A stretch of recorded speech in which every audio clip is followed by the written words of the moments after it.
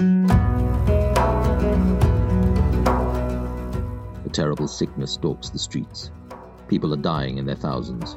The government's failed. The message is, save yourself, if you can.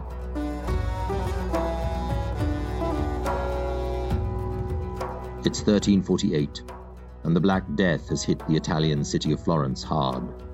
From the Mediterranean via the island of Sicily, it had spread across Italy like fire through dry wood. Giovanni Boccaccio, hack writer and poet, like everyone in Florence, was forced to self-isolate. To keep sane, he put together stories.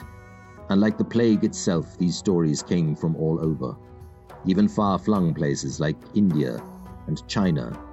And the idea for the Decameron, one of Europe's great literary achievements, was born.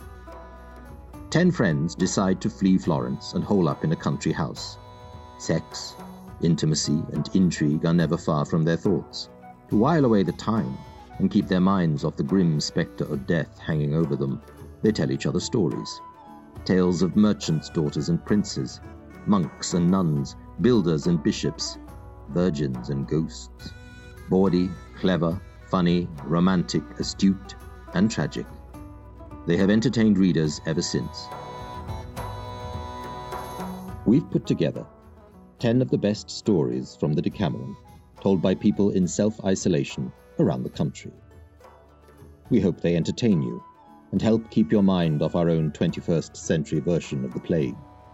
As Boccaccio wrote, just as the last of happiness is followed by sadness, so the end of misery is the triumph of joy.